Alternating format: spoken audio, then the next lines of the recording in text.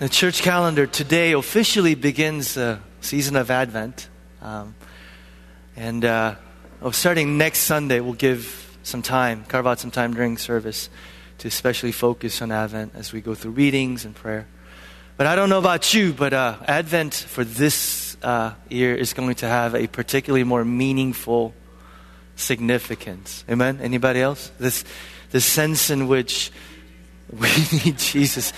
The sense in which we await the return of Jesus, our King, to what we believe to restore and renew all things. Like that longing. I don't know about you, but I'm feeling it more acutely this year than others. So look forward to that. This is also a season in which it could be very difficult for people. Very, very difficult. So I'd like to ask two things real quick before we jump in. And that is, church family, can we be mindful when we gather, not just on Sundays, others? Can we be mindful this year to be extra attentive to others around us?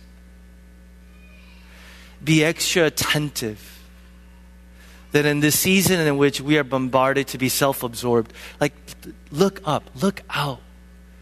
Notice who's hurting. Notice who seems lonely. Notice who seems like they're struggling. Like, be extra attentive about looking out, you know? So when you come on Sundays, and instead of just zipping to your pew and y'all have your favorite seats and pews, before you do that, just look out, look around, and notice and see if there are folks who are struggling and hurting, okay? And if you feel led to go up to them and say, hey, you doing okay? Hey, I don't know you. My name is so-and-so. Welcome to our church. Can I pray for you? Just be extra attentive. And then secondly, for those of us that are hurting, that are struggling, that are having a particularly difficult time this year, will you reach out? Will you reach out? Reach out. And if that person that you reach out can't help, we in our church, hopefully, we could then direct you to other folks who might be able to. But please reach out. Reach out. Will you do that? We can't sometimes read your minds. I'm sorry, did I just say sometimes we can't read your minds? We can't read your minds all the time. Sometimes we can't tell what exactly it is that you might be going through. So reach out. Amen? So we need to do both. Reach out. And to the best of our ability, we want to be that community that could help and come around you. And secondly, may we be that church community that will be attentive and notice and be sensitive during this year to who might be hurting, struggling, suffering, in need. Okay? And for introverts like myself, this is particularly difficult. Yes, I am an introvert, an extreme introvert actually. So it's particularly difficult personality-wise just to initiate. But man, I'm challenging myself this year to do that more. Confession this morning. Maybe not confession, just something about me you ought to know. I don't struggle with gratitude. I do, but gratitude isn't that hard for me. Here's what I mean. As cynical, as pessimistic, as a negative person I can be, being grateful takes a little bit of effort, but I can be grateful. Like, it doesn't take much for me to come out of my self-absorption when I think about my kids. That's all it takes. And then I'll be sitting like in a coffee shop and I'll start tearing up for no reason, right? Because there's a sense in which I go, I don't deserve that, God. I thank you. So gratitude for me, it takes a little bit of effort. You know what I struggle with? I struggle with contentment. We're going to have church this morning, all right. Because I was thinking maybe I'm going to say that and people are going to be like, what's wrong with you? I struggle with contentment. If gratitude is a measure of our perspective on things we have, contentment is a measure of our perspective on things we don't have. And I'm telling you, I struggle deeply with contentment, which is, there is nothing more that I want, no matter how much or how little I have. And let me be just very clear up front, and so we're on the same page. When I say contentment, I'm not talking about, really clear, some passive kind of lackadaisical kind of an uncaring posture and attitude, frankly, towards things in our world that we should be more outraged about. See, there is a difference between what I want to talk about today and what I'll call a sense of holy discontentment at sin in our lives, holy discontentment at the way the world is, injustice and oppression. There ought to be this sense of holy discontentment towards things about us that we need to change and things about the world that needs to change. I'm not talking about that's a holy. I'm talking about what the Bible refers to as this self-absorbed, self-centered need, desire for more, for better, for shinier, for newer, that often results in a sense of entitlement, ingratitude, some of us cynicism, arrogance, pessimism. Matter of fact, I will argue that it is because of our inability to be content, godly contentment, that it keeps us from a holy sense of discontentment. It's because, plainly speaking, we're so absorbed with what I don't have that it's difficult, frankly, for us to care about what other people don't have. There is a direct correlation between our sense of contentment, I guarantee you, and your ability to live sacrificial lives for others. So this is pretty important. And of course there is this. We live in a country where our entire economic system is predicated upon creating discontentment in you and me. We're in the season in which our economic system is entirely built on creating a desire for something you need that you didn't know you needed until you saw it, and then you said, I need one of those. There's a reason why you walk into Target for like one thing and you walk out with like 10. You go, I didn't think I needed one of those until I saw it. I'm like, oh, I need one of those. And it's so subconscious. It just creeps in. It just creeps in. So we buy into this futile lie that says that the reason why I'm not content is because of my circumstances. If my circumstances were different, if I had that, if I had this, if this was different, if that was different, and we know that's a lie, we know that's futile, because at the end of the day, you and I both know it's not our circumstances, but it's our perspective about our circumstances.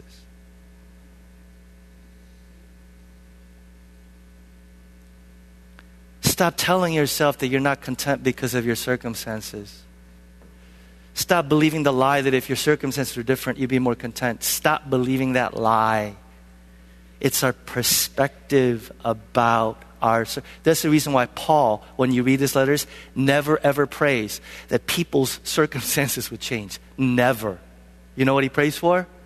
He prays that your perspective about your circumstances would be different. Contentment is not found in having everything,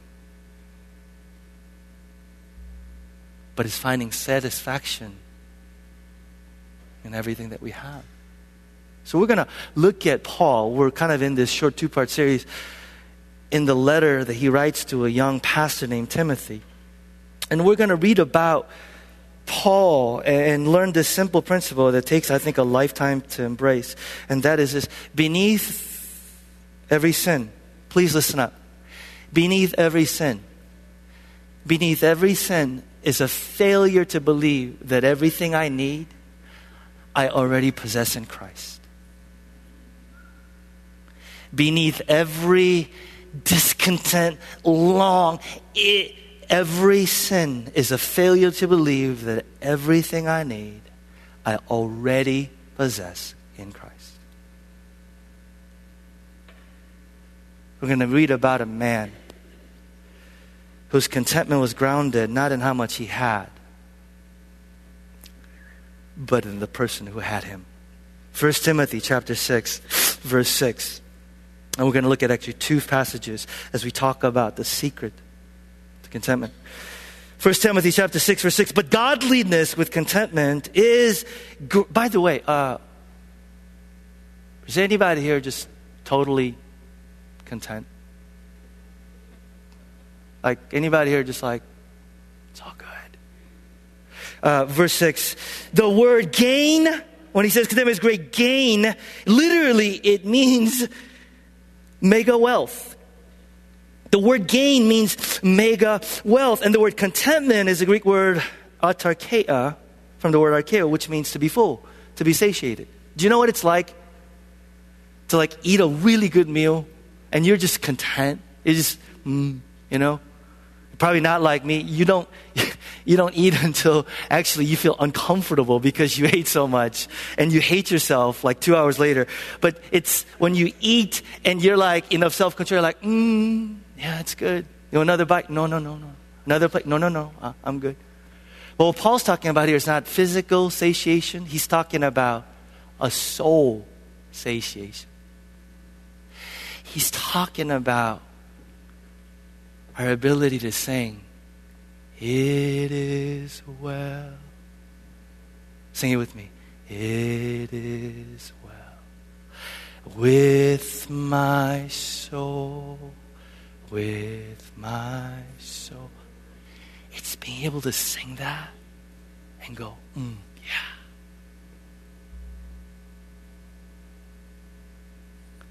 That's what Paul's talking about when he says, my soul. Regardless of circumstances, regardless, I'm utterly at rest, utterly at peace. And he's saying, that's real wealth. You can't buy that. There's another place in which Paul actually talked about contentment. And he gets to the reason why you and I are sitting here going, boy, that sounds like a great concept. Why is it so hard? Why is it so hard? In Philippians chapter 4, the other big place where he talks about contentment, he actually gets to the underneath reasons why it's so hard. So Philippians is a book, just a few books to your left in your Bible. Or the next slide on the screen, okay? Philippians chapter 4, verse 10. Paul talks about contentment. And look what he says. He says, I rejoice greatly in the Lord that at last you renewed your concern for me. I'm not saying this because I'm in need, for I've learned to be content. Say the following three words. Whatever the circumstances. Now here's the crazy thing, right? Some of you know this. The history behind when he writes this letter in Philippians is this. The dude is under house arrest, possibly facing execution and torture. He's sitting in their house arrest, possibly waiting execution and torture. He's, in other words, in circumstances in which you and I would know nothing of contentment, let alone peace and rest.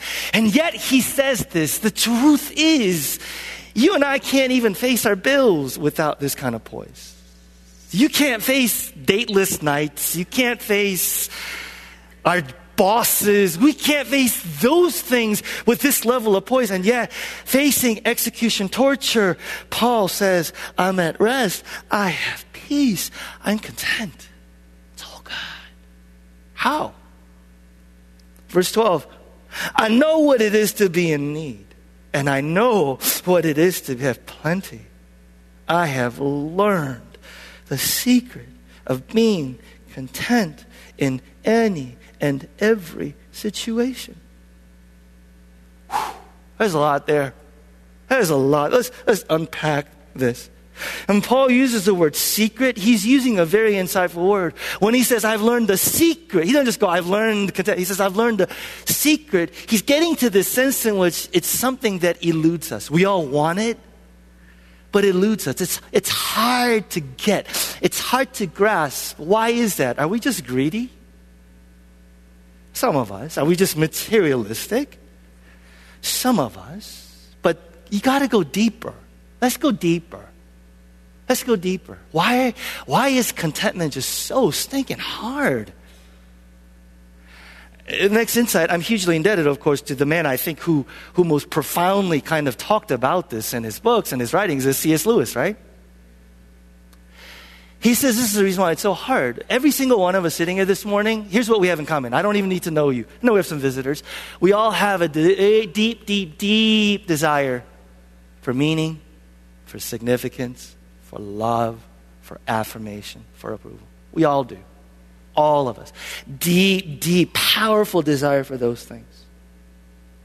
And the thing is, so you fall in love and you go, finally! You finally reach the pinnacle of your career and you go, finally the job that I wanted. Or you long to be a mom, right? And you have your first child, like, finally! And then this dynamic happens. See if you can relate with me.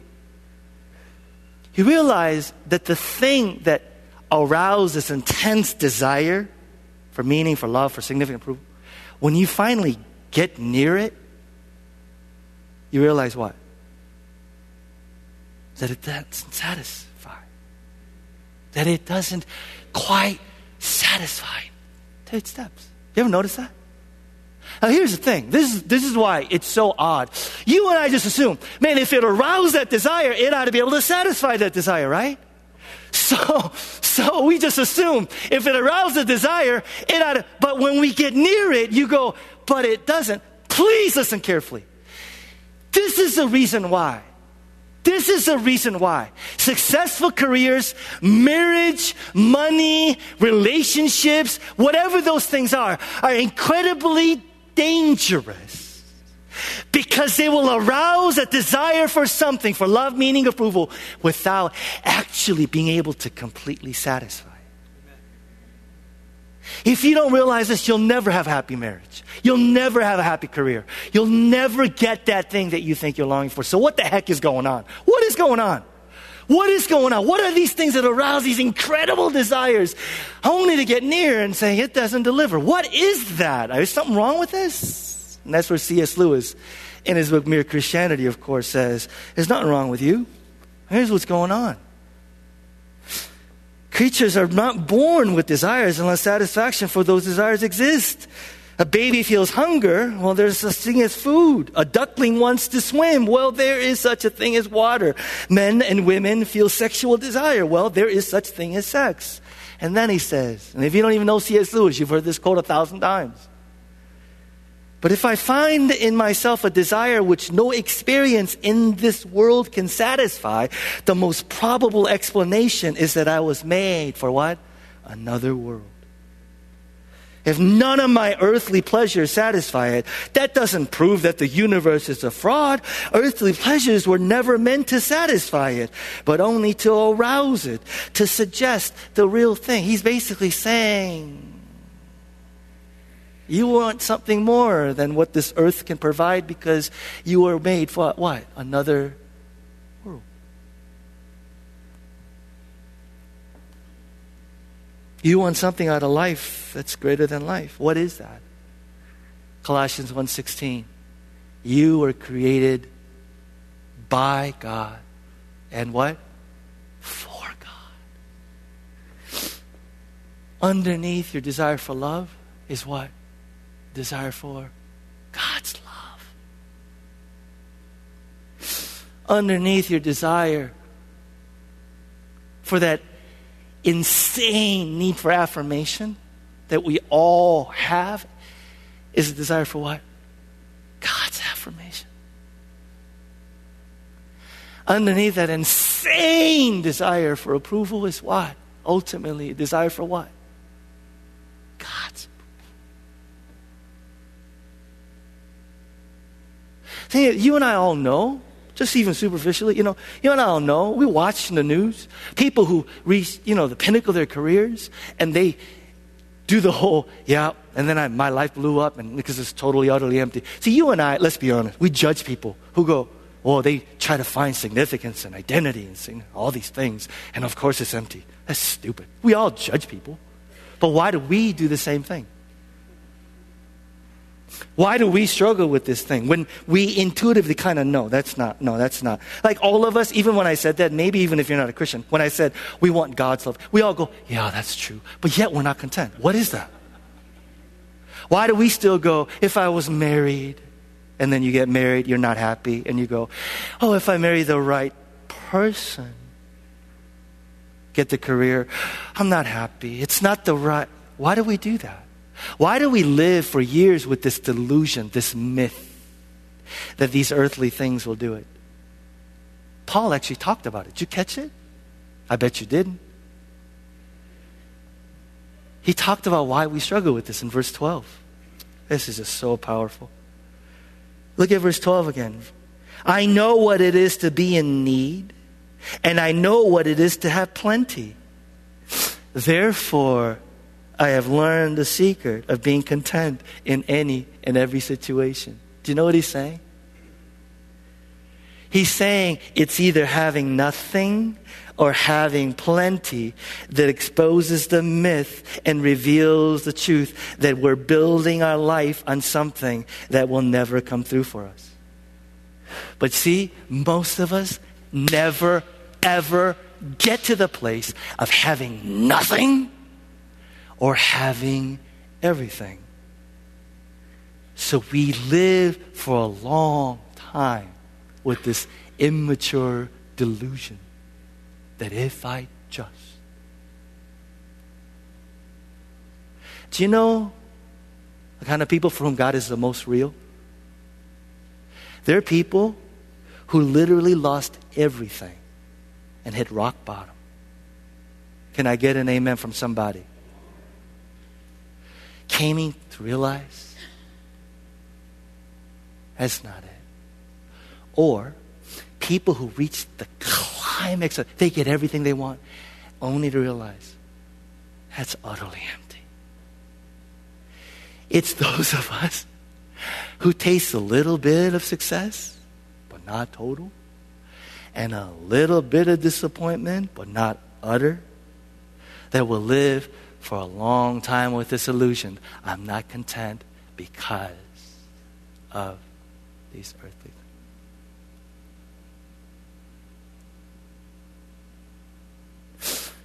Ask people who have nothing and realize who have everything. They will tell you those things are not big enough for my soul. I have underestimated the magnitude of my discontentment. I have totally underestimated the magnitude of my soul hunger. I'm talking to you, New Community. I'm talking to like 99% of us that will neither experience utter and total despair and nothingness, or we will win the lottery. We'll live in the middle and live for a long time with this illusion. I'm not content because fill in the blank. So what do we do? Well, we'll get to that a little bit later, okay? But let's get back to 1 Timothy. Now we're kind of on the same page about the fact that we're all discontent. Let's get back to 1 Timothy chapter 6. Listen to what he says. For we brought nothing into the world, and we could take nothing out of it. Who is Paul quoting? Sunday school class? He's talking who? He's talking Job. Do you remember Job? Do you remember? He's quoting Job. Job, the Bible says, was one of the wealthiest men who ever lived. In other words, Job is somebody who had what? Plenty. Then do you remember what happened? Literally overnight, he loses everything. His entire family is killed, and he loses his entire wealth. In other words, he knows acutely what it's like to have nothing. So here's a guy who knows what it's like to have everything, and then the other day, he knows what it's like the next day to have nothing. And in the midst of this incredible suffering, there is this poise. There is this calmness. There is this thing about Job. And he says the following words, CC. Job chapter 1 verse 21. I came naked from my mother's womb, and I will be naked when I leave. The Lord gave, and the Lord gave what I had, and the Lord has taken it away. Praise the name of, you could almost hear Job saying, what? I know what it's like to have plenty. I know what it's like to have nothing. And I've learned the secret of being content. Blessed be the name of the Lord.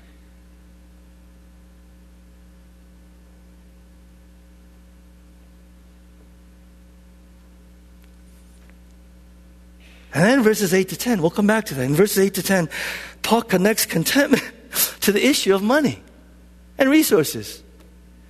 It's almost like he says, how we use money and our wealth and resources is one of the clearest indicators of contentment. By the way, on a surface level, would you agree with that? I know some of y'all are like, oh, he's going to talk about money again. I am. Would you agree with that contentment is very much an indicator of what we do? Yes or no? Okay, for those of you that are not still convinced. Because Paul essentially says this, here's what happens when our lives are characterized by contentment, and here's what happens when our lives are characterized by this innate sense of discontentment. Verse 8, if we have food and clothing, he says, we will be content with that, to which we go maybe in the year 30 AD, but not in 2016. Does it sound crazy to you that Paul says, if I have food and clothing, we'll be content with that? Not if you understand the power of contentment. See, real quick, I need to do this. Some people erroneously think that this is saying all Christians need to embrace voluntary poverty. That's not biblical. Okay, let's just stop it with that, okay? Are there some folks who are called by God to sell everything they have, to live amongst the poor? Yes. But to say that all Christians are called to sell everything and voluntarily, that's not even biblical. Even in this letter, look what Paul says a little bit down the line, verse 18. He says, command them, that's the rich, we talked about this last week, command them, the rich, to do good, to be rich in good deeds, and to be generous, and to be willing to share. The Bible doesn't in any place say the Christian response to wealth is to sell everything you have, become voluntarily poor. It's actually more radical than that.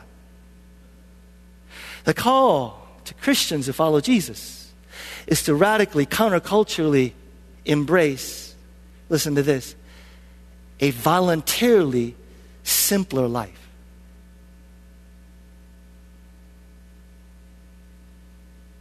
The Bible is not against Christians being rich. Paul is, and the Bible is against Christians, listen carefully, living rich.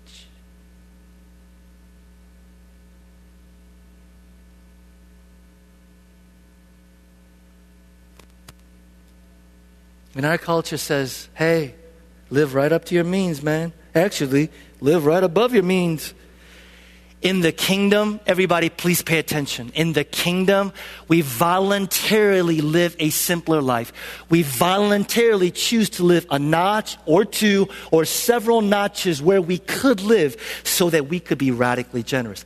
That is the way of Jesus. I know this makes you uncomfortable.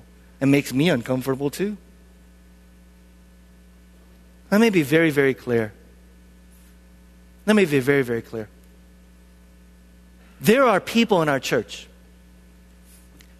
who so live this, like they live a voluntary, simpler life so they could be radically generous. It humbles me. It floors me.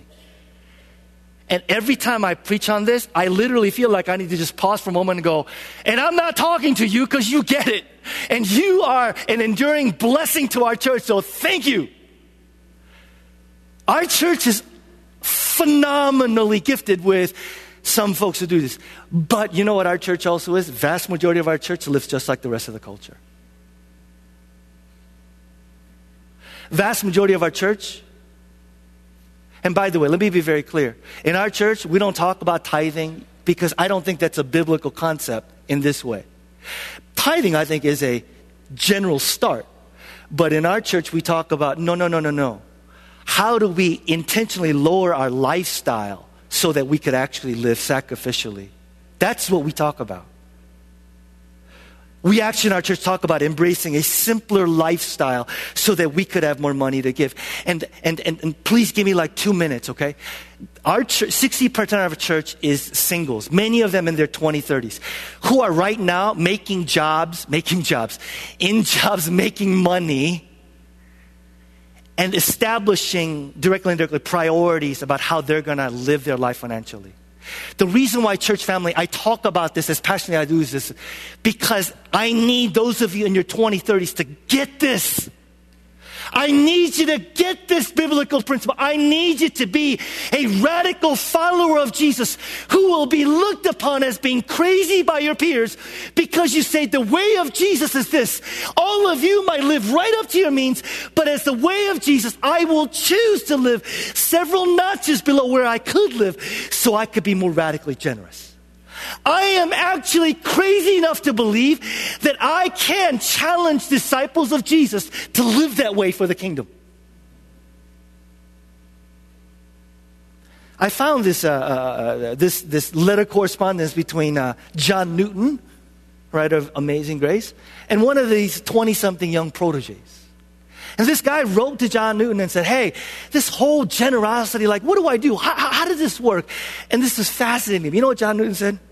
He writes this young man, he goes, I want you to divide everything in your life into 3 things, okay? 3 categories: necessities, conveniences, and luxuries. Necessities, conveniences, and luxuries. And then he says to this young man, figure out what your necessities are. Food, shelter, clothing, medical needs. What else? Necessities. Student loans, okay, student loans. I don't think John Newton mentioned that to his student, by the way, his student loans. Can I just be real for a second? Don't you dare try and gauge what necessities are by yourself. Don't you do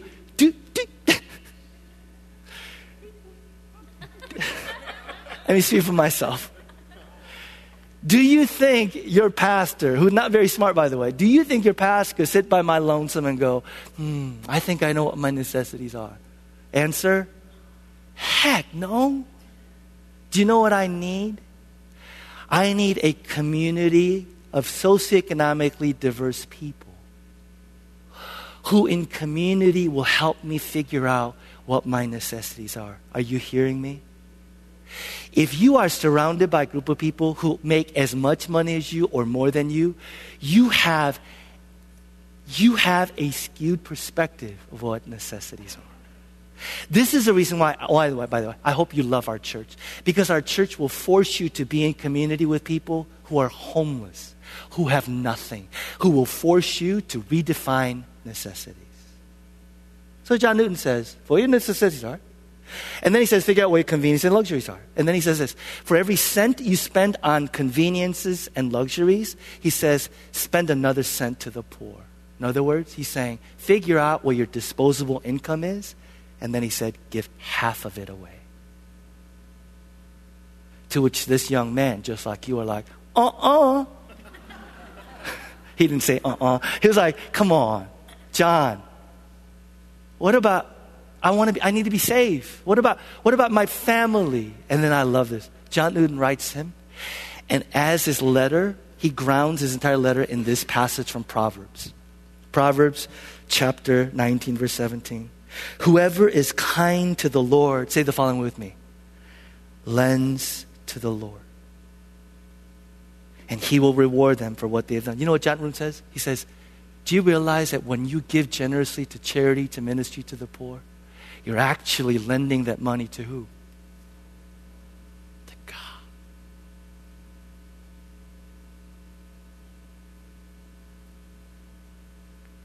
He's saying, the Bible says, you give generously. He says, God says, you're lending to me. You think you're giving, you're lending it to me. And God says, I'm good for that money. John Newton literally says, God is your savings account. God is your retirement account. If you don't trust that God could come through for you like that, how are you going to trust Him for your salvation? I better preach. Let me just say this. Look, I've said this before, and this is my own. I'm only 46, 20-some years in ministry, so I don't have 80 years of experience. I have I have never yet seen anybody who became poor or got into a financial mess because they were radically generous. Never. Some of it is because these people also live a simpler life. But I have seen many, many people who decided, I can't trust God. I'm going to do this my way. Got into all kinds of financial mess and fell into this trap that Paul talks about, which could be devastating. Verse 9. People who want to get rich. So he's talking to people who have it, also people who don't. Who want to get rich, fall into temptation and a trap and into many foolish and harmful desires that plunge men into ruin and destruction. Strong words there. Verse 10, for the love of money is the root of all kinds of evil. One of the most used and misquoted verses in the Bible, right? Love of money. Or people go, money is the root of all. No, it doesn't say money is. This is what? Love of money. It literally, actually, the word is lust of money, an inordinate desire for money, an excessive concern about money, an excessive and inordinate concern and desire for wealth is the root of all kinds of evil. The Bible is constantly talking about, by the way, can I just stop? How many of us know people whose families, marriages, lives were blown up because of money? We all have our stories. The Bible is constantly talking about the spiritual dangers of money, how love of money blinds you, how it distorts your reality. The only time Jesus said, watch out, was in regards to what? All kinds of greed. He never says this about sexual morality. He never says this about, he says, watch out for all kinds of greed. Money, love of it, distorts you. It blinds you. It makes you a fool. And Paul uses the word trap. Trap was a literal word used for a bird trap. And the thing about this bird trap was that it was hidden. You couldn't see it. And Paul uses that word trap with foolish desires. A fool in Hebrew literature is someone who thinks he knows when he doesn't. A fool is someone who says, they struggle with it, I don't. He says, love of money causes you to fall into a trap with foolish and harmful desires. How does love of money trap you? Give me like 3 minutes on this, and then we're almost done today. You're trapped if you're blinded to the difference between luxuries and necessities, but you don't think you are. Is there more appropriate, is that word apropos? Is there more appropriate time than like now in American culture to talk about this? Between Thanksgiving and Christmas? By the way, I just read, Americans spent $5.5 billion in 3 days. Shattered records. $5.5 billion. And you know why, by the way? Do you know why? It's the convenience of technology. If people actually had their rear ends out into the cold and drive somewhere, they might not have spent it, but in the comfort of your own couch and on your computer, all it takes is a what? Click. But let's talk about us, not them. Let's talk about us. I felt the wave of judgmentalness sweep through the sanctuary when I say 5.5 billion. Some of y'all confess, like, we contributed to some of that 5.5 billion. Yes, raise your hands. No, don't raise your hands, okay? Because we will judge you. And you will judge us.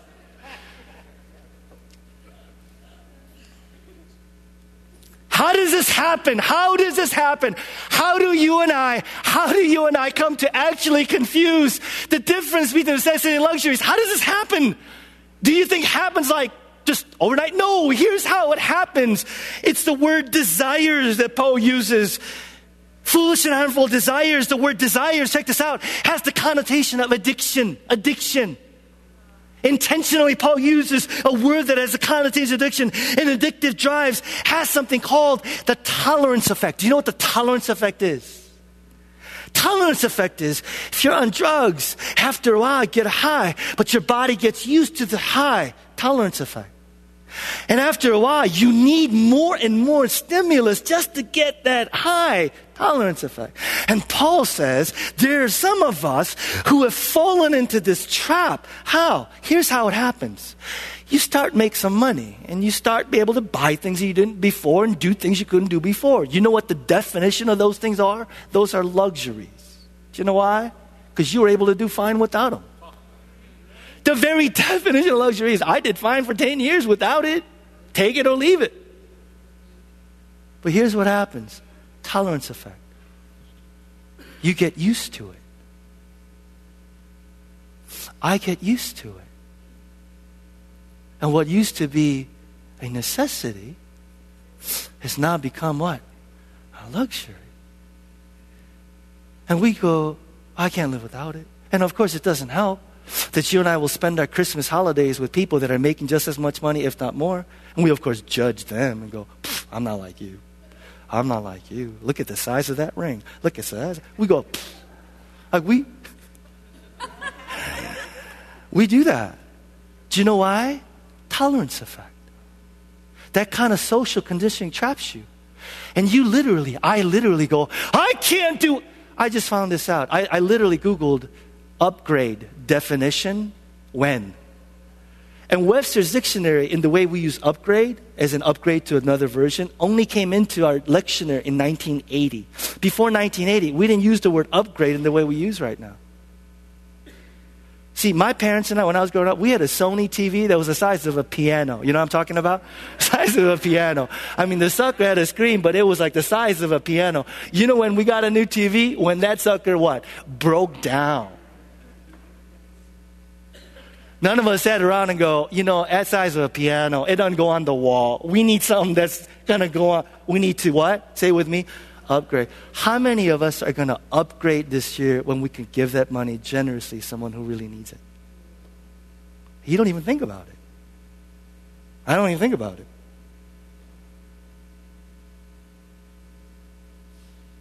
We're not talking about people out. Have luxuries become necessities?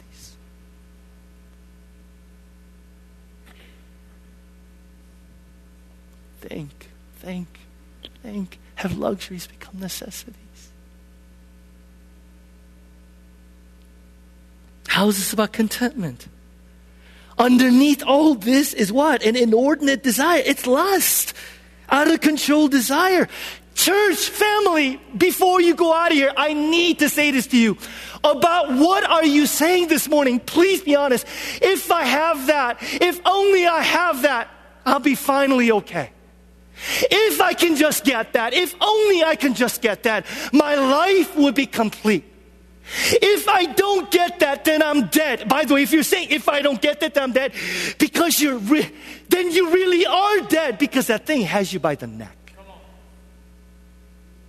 It's got you by the jugular.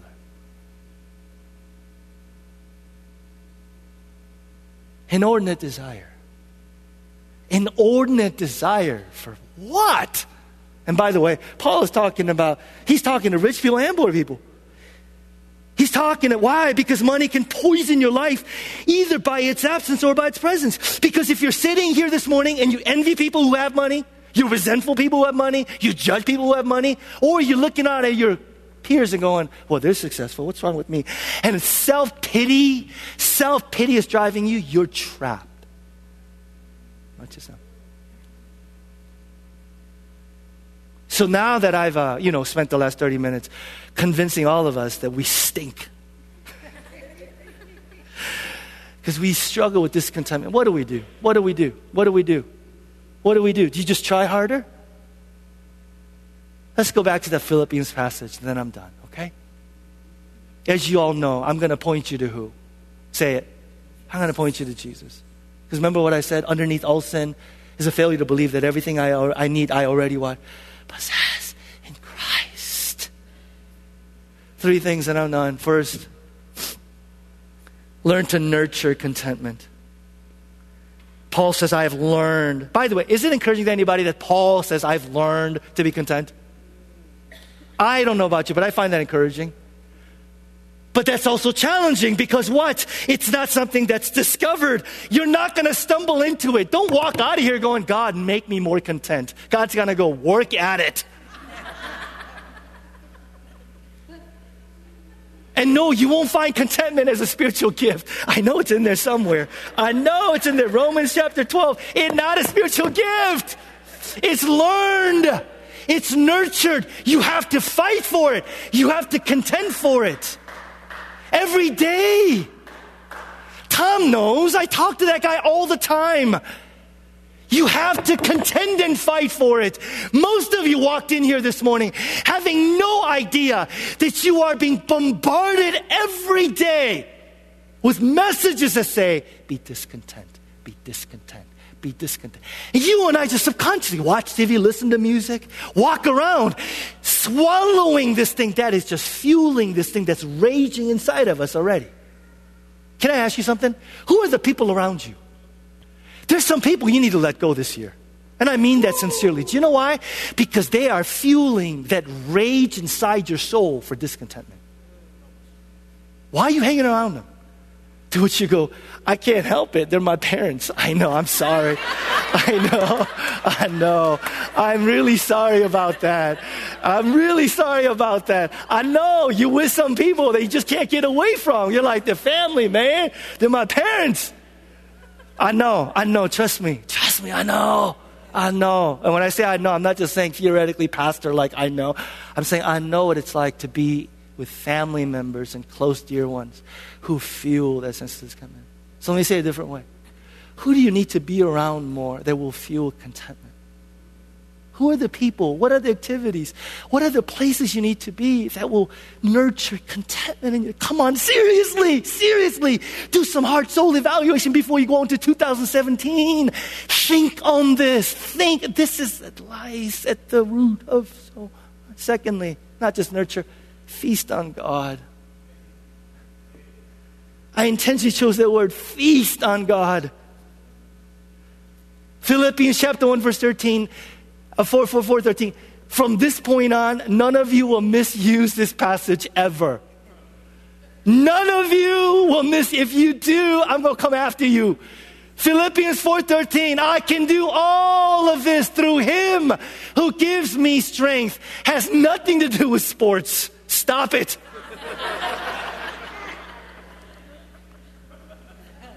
Like tweet when you see an athlete with it, like, I can do all things. He's walking into a boxing ring like, shut, that's not what it's about. I can do all things through Him who gives me strength. Colossians 1:16, listen, you and I have been created by Him and for Him. You and I have the capacity to feast on God. We have the capacity to have the deepest needs of our soul met. Is it amazing to anybody? But you and I have not even begun to plumb the depths of it. We're barely scratching the surface of it. What does it mean for you to know that there is someone who can satisfy the deepest longings of your heart? To know that we are not even plumbing the depths of it. The promise of God is, taste and see that the Lord is God. Delight yourself in the Lord, and He will give you the desires of your heart.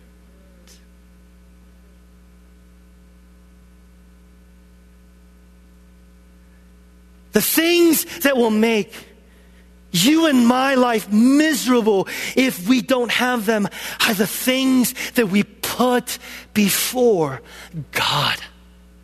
What are you saying, am I saying this morning that's driving our discontentment that says, that is my hope, that is my security, that is my wealth, that is my affirmation, that is my approval? What is it? You have to see those things for what they are. Those things that you're after, they're after you. Those things that you're after. Wake up. It's after you. It's after you. Feast on God. you and I know that we will make great sacrifices for that which is our highest value, right? And if God is our greatest good and our highest value, then should we not make whatever sacrifice is required to get Him? If God is ultimately our highest good, should He also not be our highest goal? If God is our ultimate good, should He not be our ultimate highest value? But here's the thing, you have to go all in. You want to be content? You have to go all in. You can't nibble around the edges of Christianity and think that you'll find contentment in Him in which you can do all things. You have to go all in. Most of us want to be vaccinated with Jesus. Just a little bit enough of Him so I don't catch the real thing.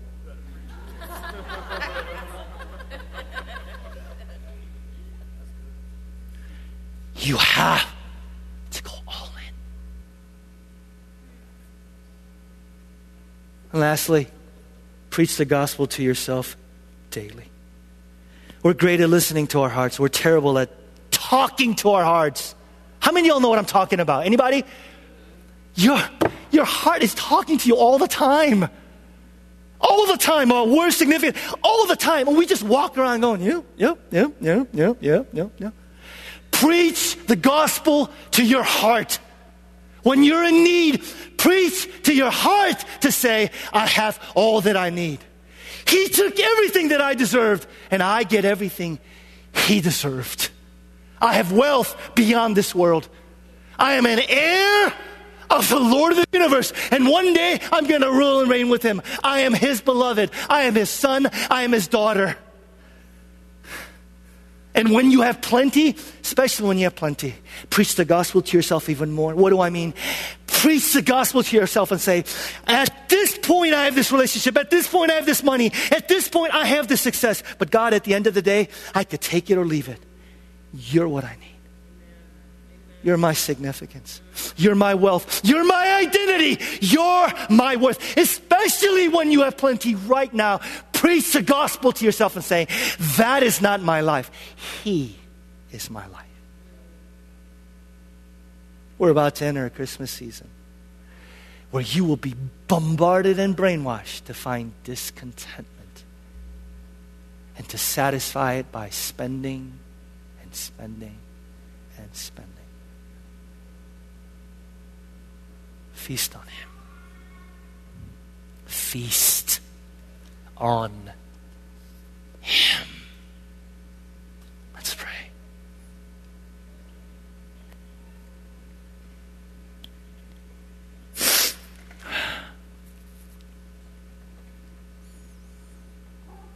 I've asked CC and the worship team to help us close with this hymn.